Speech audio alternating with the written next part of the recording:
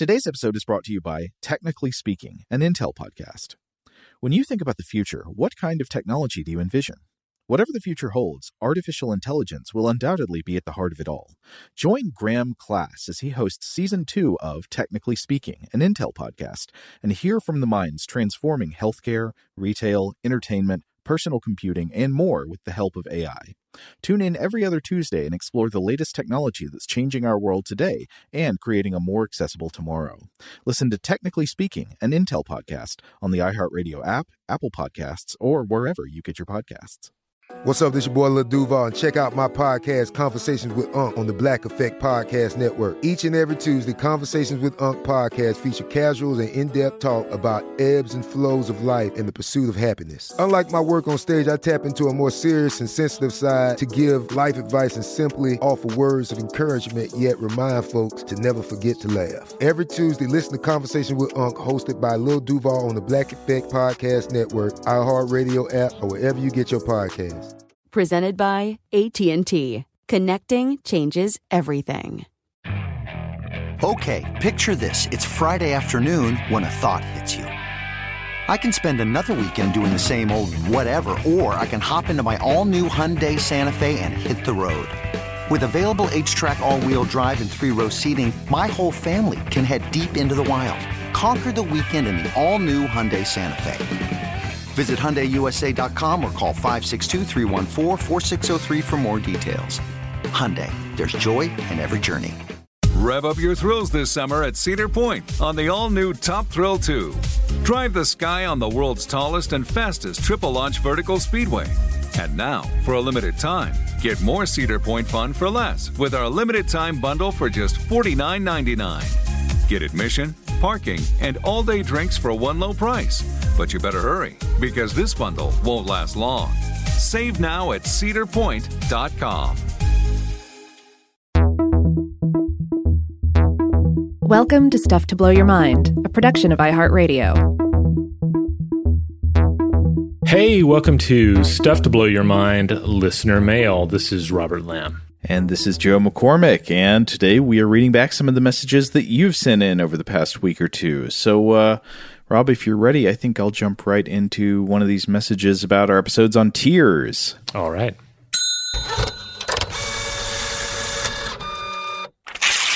Okay, so this one comes from a listener who did share her name, but I think I'm going to keep this one anonymous just in case, because it gets into some potentially dicey territory, but this was a good one. So, this listener says, "Hey, I wanted to share a funny story about crocodile tears. My husband and I had only been dating for a few weeks when he accompanied me to a pawn shop. I needed money and decided to sell my engagement ring from my ex-fiancée. While haggling with the pawn shop employee, who was of course trying to give me as little as possible, I started crying and giving a sob story about how sad I was to part with it and so on. My husband's jaw hit the floor and he was quietly fuming. He hated my ex and had thought I did too. He certainly didn't think I cared a spit about this sad little ring. I managed to get a few more dollars from the pawn shop guy, and when we walked outside, my husband turned to me, probably ready to break things off, and with my cheeks still wet with tears, I just started laughing. He stared at me dumbfounded. "You're not upset?" he asked me. "God, no. Why would I be? I just needed as much as I could possibly get," I told him. "Have you ever done that to me?" he asked. "Not yet," I told him, and we both had a good laugh. He still loves to tell that story because he totally fell for it as we stood in the pawn shop. Well, that sounds like a scene from a movie. I feel like I would see that on a drama TV show. Yeah, totally, but I have more questions. I feel like I want to know, like, did you plan to do this, or did it just kind of happen spontaneously? Like, what's the approach on that? I think I can honestly say I have never, as an adult at least, used tears in an intentionally persuasive manner, and I don't know if I would be able to do so if I tried.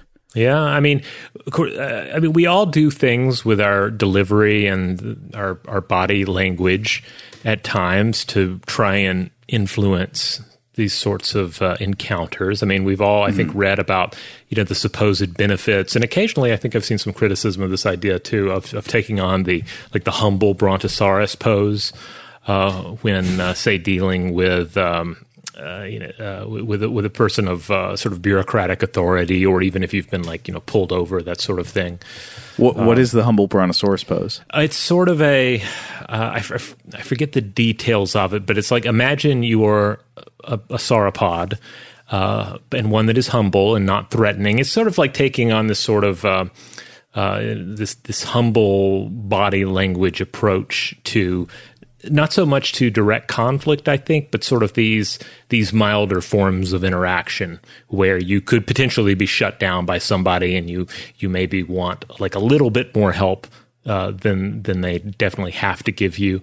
But like I say, if memory serves, I think there's been some back and forth on that, and it certainly is not something that's going to be applicable to every scenario. Okay, I just looked it up. I think the phrase you've used for this before is the kindly brontosaurus. Oh, okay. Kindly, not humble. Yeah. Well, maybe humble, maybe not. But it's sort of the head is bent down a little bit, and then the front arms are sort of clasped. The hands are clasped together in front of you. It looks very humble and supplicant. Yeah. Yeah. So, I mean, not so much to really back up the pros or cons of that specifically, but just in general, of course, we all do things that are maybe not quite at the level of summoning, orchestrated tears of some form or another, but doing things to lean into creating a certain emotional ambiance that we want someone else to pick up on. Like, what happens, Joe, if you have to go into a hardware store in let's say a small southern town? Do you find things happen to your voice? Oh, that's a good question. That may indeed be true. I don't know. I've never consciously monitored myself for that, but I suspect I may shift back into my East Tennessee roots a little bit more, depending on the context. Yeah, I think I have at times caught myself becoming like a little folksier in interactions like that. So basically what I'm trying to say is, though, even though quote-unquote fake tears may seem like an extreme manipulation, I mean, to some, I don't think it's really that extreme when you take into account all the various other ways that we augment our emotional ambiance for others. Yeah, totally.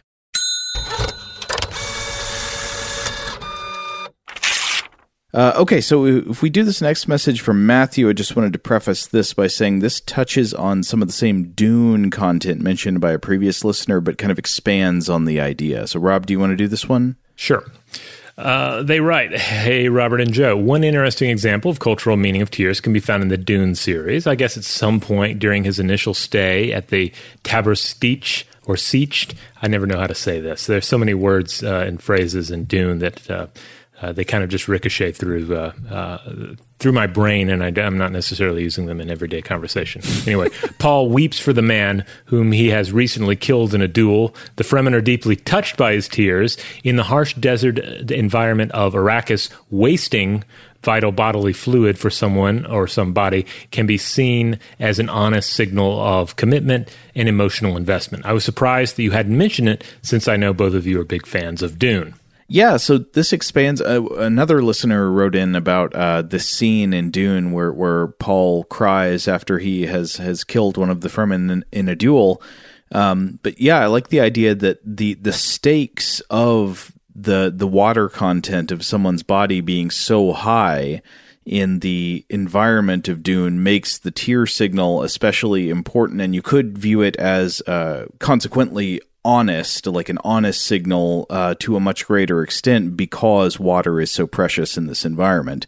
And this does kind of relate to the idea I pondered in one of the tear episodes. Again, this is not something that I know of any direct evidence for. It was just something I was kind of wondering out loud about, which was what if adult tears could in part be an adaptation to the complexity of the human capacity for deceit. So because humans can lie not only about external matters of fact, but about internal subjective state. So, for example, you can claim to care about someone when, in fact, you don't.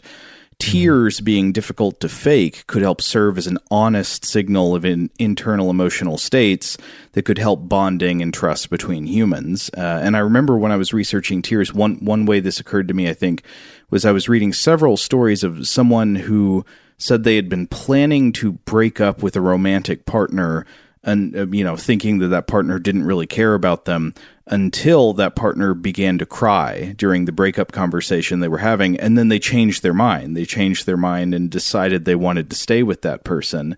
And you could all argue that there could be all kinds of reasons for that, but one could be that something about the crying makes it look like their emotional commitment to you is more real. You can trust it more. Interesting. They continue.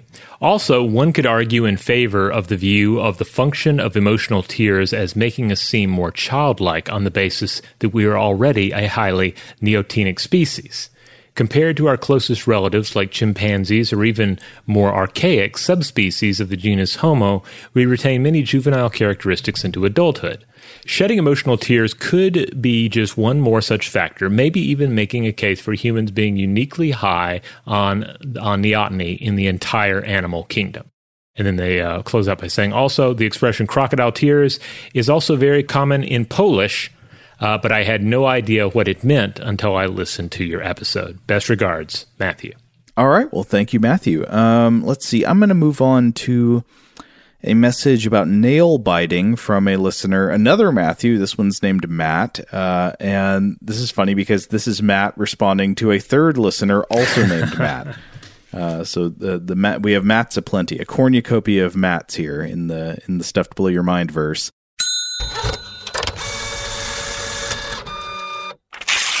But Matt says, Robert and Joe, hello, my name is Matt, and I'm writing in response to another person named Matt. He had written to tell you how he randomly quit biting his nails. I also was a nail biter for the first 25 years of my life, but I quit. I can point to Naval Boot Camp as the catalyst of my quitting. In boot camp, the drill instructors are always yelling at people for touching their faces. This makes a lot of sense because of the large numbers of people living in close proximity to one another. They don't want us spreading disease. So anyway, we were issued nail clippers, and I was motivated to use them to keep my nails too short for me to bite them. Love you guys in the show. You've gotten me into watching old horror movies and enjoying them much more than I ever thought I would. Science is awesome, and so are you. That was very kind. Thank you. Very, very sweet, Matt. Thank you. Shout out to Astapro for sponsoring this episode and providing us with free samples. Rob, as the local host with allergies here, they sent you some of their nasal spray to treat your allergies. What was your experience like? Yeah, that's right. I always wrestle with the pollen a bit when it rolls in during the spring, so they sent me the little nasal spray. I tried out the product, and yeah, it sure did help me get on top of my symptoms for the day. And it's so fast-acting, it was already kicking in before I left the house. Astapro is a first-of-its-kind nasal allergy spray. It's the fastest 24-hour over-the-counter allergy spray. It starts working in 30 minutes, while other allergy sprays take hours. Astapro is the first and only 24-hour steroid-free allergy spray. Astapro delivers full prescription-strength indoor and outdoor allergy relief from nasal congestion, runny and itchy nose, and sneezing. Get fast-acting nasal allergy symptom relief with Astapro. Go to astaproallergy.com for a discount so you can get Astapro and go today. ASTEPRO allergy.com. Astapro and go. Use as directed for relief of nasal congestion, runny nose, sneezing, and itchy nose due to allergies. Today's episode is brought to you by eBay. eBay Motors is here for the ride.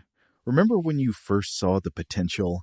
And then, through some elbow grease, fresh installs, and a whole lot of love, you transformed 100,000 miles and a body full of rust into a drive that's all your own.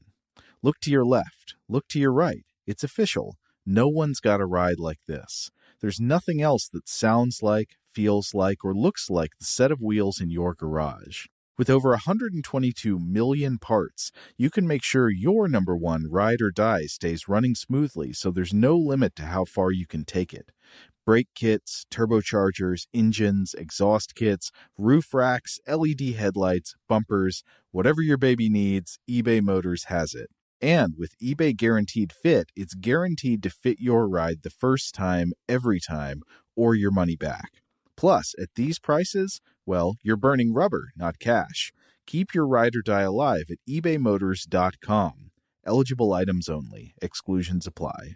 Today I'm going to give you some straightforward advice on how to deal with naughty kids. How about instead of timeouts, time ends. Time for you to start paying some bills.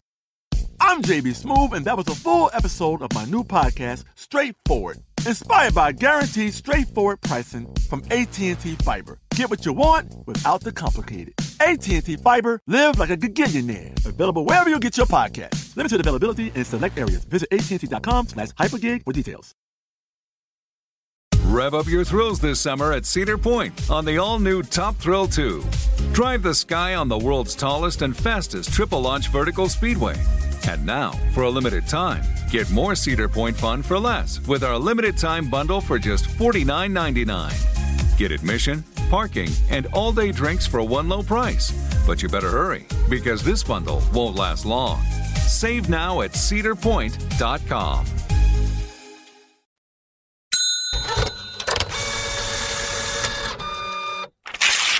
All right, let's jump ahead to some Weird House Cinema feedback here. This one comes to us from Susan. Hey guys, I just wanted to write in about Time After Time. I almost didn't listen to this episode because I remember seeing the movie at the cinema with my parents when I was about 8 years old. I had nightmares for months. The scene that got me was when Wells goes into an apartment and it's a complete bloodbath. Now, more than 40 years later, I can picture that severed arm and it still gives me chills. Of course, after that introduction to horror, I spent the 1980s watching all the now classic slasher films. Thanks for a fun travel through time to the early days of scary movies. Funny, I don't remember the love part of that movie, just the blood. No love, only blood. Yeah, I mean, it is kind of a shocking scene when you get that, because there hasn't really been much blood in the film at that point. I mean, a little here and there, but then suddenly, yeah, severed arm. I could see where that would definitely be a lot if you were 8 years old. Yeah. Well, I think we mentioned this in the Time After Time episode, but it's kind of amazing what could get a PG in 1979. Mm-hmm. Yeah. It's a late 70s PG, so certainly anybody looking to pick that up, think about it. But I guess it follows a trend that has been widely observed for a long time. That for some reason, the people who issue ratings classifications for movies tend to be far more motivated to kick up ratings in response to, say, harsh language or sexuality than they do in response to violence. So you can get away with a big bloody dismemberment as long as people aren't saying the bad words. Yeah. I'm always fascinated when people share their stories about what was like the first or one of the first scary movies to really get to them when they were kids. Because for me, it was almost certainly Tobe Hooper's Poltergeist. Mm. I remember seeing part of that when I was a kid, and the bathroom mirror scene. I don't know if it was that scene. I don't even know how I was watching it per se. But there was, I don't know, just stuff. Some of it was probably not even like the really grisly stuff, but just like scenes of children being afraid in dark rooms, like some of that can really get to you at a young age. I mean, it's surprising how, how scary certain concepts and ideas can be to young children. I was trying to tell my son about the duck that said that there were recordings of the duck speaking and saying, "You bloody fool." And he was like, "That's too much." He got upset that I was telling him this before bed. And I was like, wow, I didn't think about the speaking duck saying "you bloody fool" would be nightmare material, but I don't know, maybe so. I mean, who am I to argue with his reaction here? What about Billy Bass? He'd probably be amused by Billy Bass, but I have not introduced him to that technology either.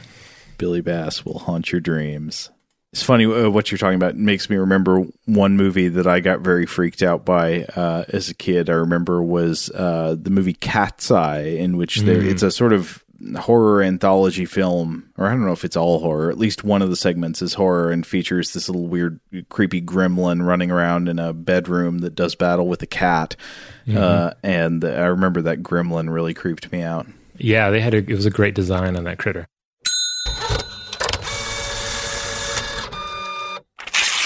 Okay, this next Weird House Cinema response comes from Simon. This is a very long email, so I'm doing some abridgments and editing. So Simon says, "Hey fellas, welcome from the royal town of Sutton Coldfield, West Midlands, UK. Birthplace of Ken GT40 Miles, from, I guess this is somebody from Ford versus Ferrari, which I haven't seen. But Simon says, it's also mentioned in Shakespeare when Falstaff says, Bardolph, get thee before to Coventry, fill me a bottle of sack, our soldiers shall march through, we'll to Sutton Coldfield tonight. And then finally, Simon says, it is the location of a shower of frogs in 1954. I think we'll have to look that one up.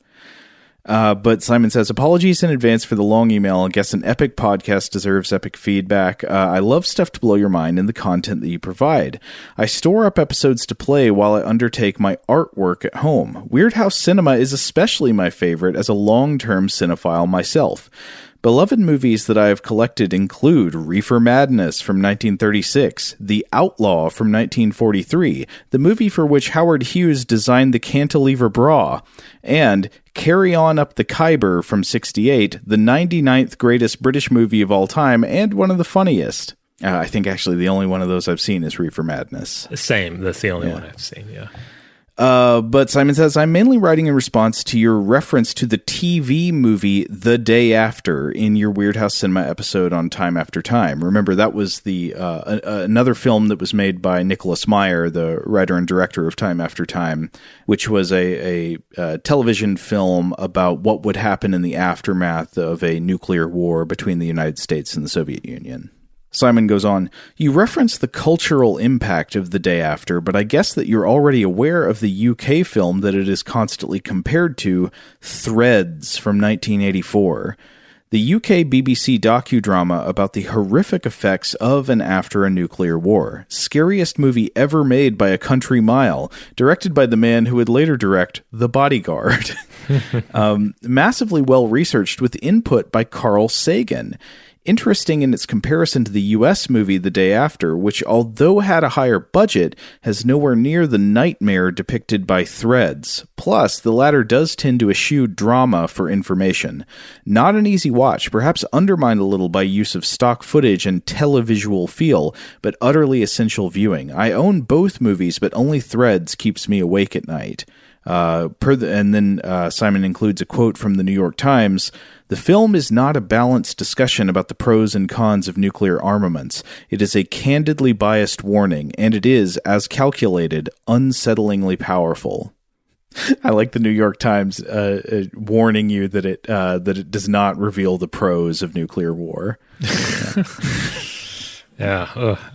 The director of this, Mick Jackson, not a guy I'm that familiar with, but he also directed Volcano in 1997 and the Temple Grandin bio that came out in 2010 starring Claire Danes. Oh, okay. Well, anyway, Simon goes on to say, obviously the input of Carl Sagan and the almost documentary feel of the film make this a relevant subject for consideration by you chaps. The science, the Cold War psychology of fear, paranoia, and mutually assured destruction, the final scene of the birth of a child born of rape and fallout is beyond terrifying and is reminiscent of the effects of depleted uranium ordnance on unborn children in recent wars. On a personal note, my grandfather was part of the Allied occupation of Japan in 1945 and experienced firsthand what was left of Hiroshima. It happened to be the 40th anniversary, 1985, that he began to describe it to me, the same year I believe that Threads was shown on TV. It took me from age 14 to 45 to summon the courage to watch it, and that 31 years of preparation was essential, as I was by now a father. That's heavy stuff. Yes, it is. But from here, the message gets lighter. Simon goes on to list and suggest a bunch of movies that he thinks we would be interested in for Weird House. I'm not going to go through the whole list here, but I'll read one of them that's on the lighter side of the nuclear cinema catalog. He says, on a connected theme, can I suggest the fantastic Protect and Survive UK information films? They are terrifying and hilarious in their naivety. Don't forget to brush the fallout from your jacket. It's pure public service nostalgia for Cold War addicts, and he includes some links for us to view.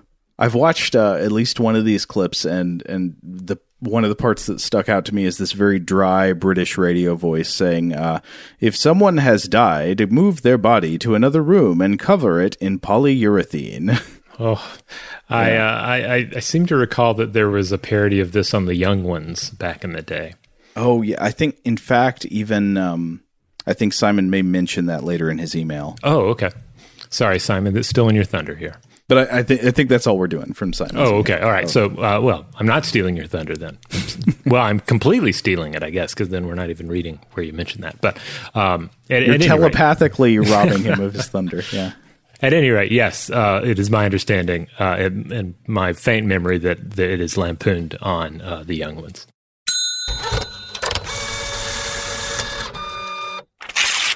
All right. The Fantasy Bombadil casting continues. We heard from Casey. Casey wrote in and says, "Hello, I've been listening to you guys since around the time of the Bicameral Mind episodes and have been a regular listener ever since.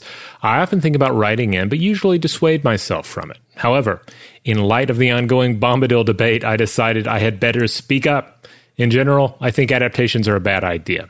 The particular impact of a story is often bound up with the specific medium it's told in, and something always gets lost in translation, no matter how well executed. Because Bombadil is one of my favorite parts of the books, I'm glad he hasn't been realized on the screen. All the same, if I had to pick a human Bombadil, one could do worse than the wayfaring stranger himself, Burl Ives. He's jovial, plump, and sings in a friendly, folksy style. Anyway, thanks for continuing to deliver interesting, engaging, and eclectic content, Casey." Burl Ives. Okay, interesting option.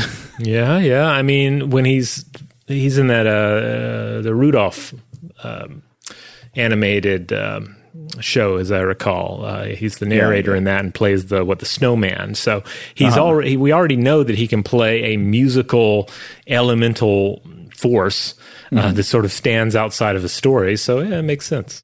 I would say you want to make sure that he's not in Cat on a Hot Tin Roof mode. Mm-hmm.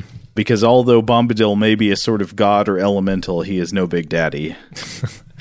Well, tell me this, Joe. I know you're a big Jim Steinman fan. If Jim Steinman had adapted The Fellowship of the Ring, do you think you could have seen Meatloaf as Bombadil? Would that have worked? Ooh. That's the sweet spot. Yeah, I could see that. Kind of a rocker Bombadil. Hey, doll, Mary doll.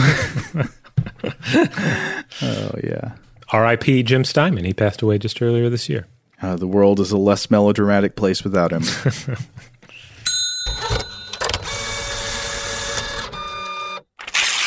All right. How about I read this one from Hannah, also about Bombadil. Subject all right. line. Keep it coming. Right. Bombadil opinions. I like how this is the new subgenre of listener mail. Hi, Robert and Joe. If I could pluck any actor from any point in their career to play Bombadil, I'd pick Topol, exactly as he was in Fiddler on the Roof, 1971. I've always pictured Tom Bombadil with a similar playfulness and warmth to his character. That's a great idea, Hannah. But then she goes on, along that train of thought, but considering the annoying limitations of the passage of time or whatever, I went looking for some actors who are still currently working and have Tevye on their resumes and came up with two interesting but very different possibilities. Alfred Molina and Harvey Fierstein. Thoughts? All the best, Hannah. Yeah, both great choices. Great actors in their own regard. You know, Harvey Fierstein did a voice of one of the Skeksis on the Dark Crystal Age of Resistance, and I loved it. That's right. Yes, he was great in that. Yeah. I like both of those actors. So I could see them. Now I'm not sure if Harvey Fierstein is maybe getting a bit old. I don't know. How old were Christopher Lee and Ian McKellen when they made the Fellowship of the Ring? So I don't know. He seems fine. Let him do it. We're just talking here anyway. Let him do it. I'm not going to stand in the way of this fantasy casting. Let them Bombadil. All right. Well, it looks like we're already out of time here. I really don't know where the time went on this episode. I feel like we just started it. But here we are. We'll have to get to the other bits of listener mail next time around. In the meantime, if you would like to listen to other episodes of Stuff to Blow Your Mind listener mail, well, it airs every Monday. We got our core episodes on Tuesdays and Thursdays, Artifact on Wednesday, Weird House Cinema on Friday. That's our time to set aside most of the science and deeper concerns and discuss a weird movie. And then over the weekend, we have a Vault episode, which is just a fancy way of saying we do a rerun. Huge thanks, as always, to our wonderful audio producer, Seth Nicholas Johnson. If you would like to get in touch with us with feedback on this episode or any other, to suggest a topic for the future, or just to say hello, you can email us at contact@stufftoblowyourmind.com. Stuff to Blow Your Mind is a production of iHeartRadio. For more podcasts from iHeartRadio, visit the iHeartRadio app, Apple Podcasts, or wherever you listen to your favorite shows. Today's episode is brought to you by Visible. The future of wireless is here, and it's transparent. Switch to Visible, the wireless company that makes wireless visible. Get a one-line plan with unlimited 5G data powered by Verizon, just $25 a month, every month, taxes and fees included. No hidden fees, no surprises, no, really. What are you waiting for? Get with the times and switch to Visible at Visible.com. Monthly rate on the Visible plan. For data management practices and additional terms, visit Visible.com. Rev up your thrills this summer at Cedar Point on the all-new Top Thrill 2. Drive the sky on the world's tallest and fastest triple-launch vertical speedway. And now, for a limited time, get more Cedar Point fun for less with our limited-time bundle for just $49.99. Get admission, parking, and all-day drinks for one low price. But you better hurry, because this bundle won't last long. Save now at cedarpoint.com. Open a limited-time 11-month certificate at Kemba Financial Credit Union. At 5.25% APY, it's more than triple the national average, plus it's a safe and secure way to grow your money. Visit your local branch or kemba.org/cd for details. Offer expires May 31st, 2024. APY equals annual percentage yield. Restrictions apply. $500 minimum and $250,000 maximum deposit. Advantage status required. Comparison based on bank rate average. Federally insured by NCUA. We are the voice of NASCAR. The green flag is in the air, and we are underway. The Great American Race. The Motor Racing Network. NASCAR Cup, Xfinity, and Craftsman Truck Series Racing live on your hometown radio station and MRN or NASCAR.com. Martinsville, Talladega, the Chicago Street Course. We have the side-by-side action and last lap passes for the win. Photo finishes. Ryan Blaney will win. The voice of NASCAR, the Motor Racing Network.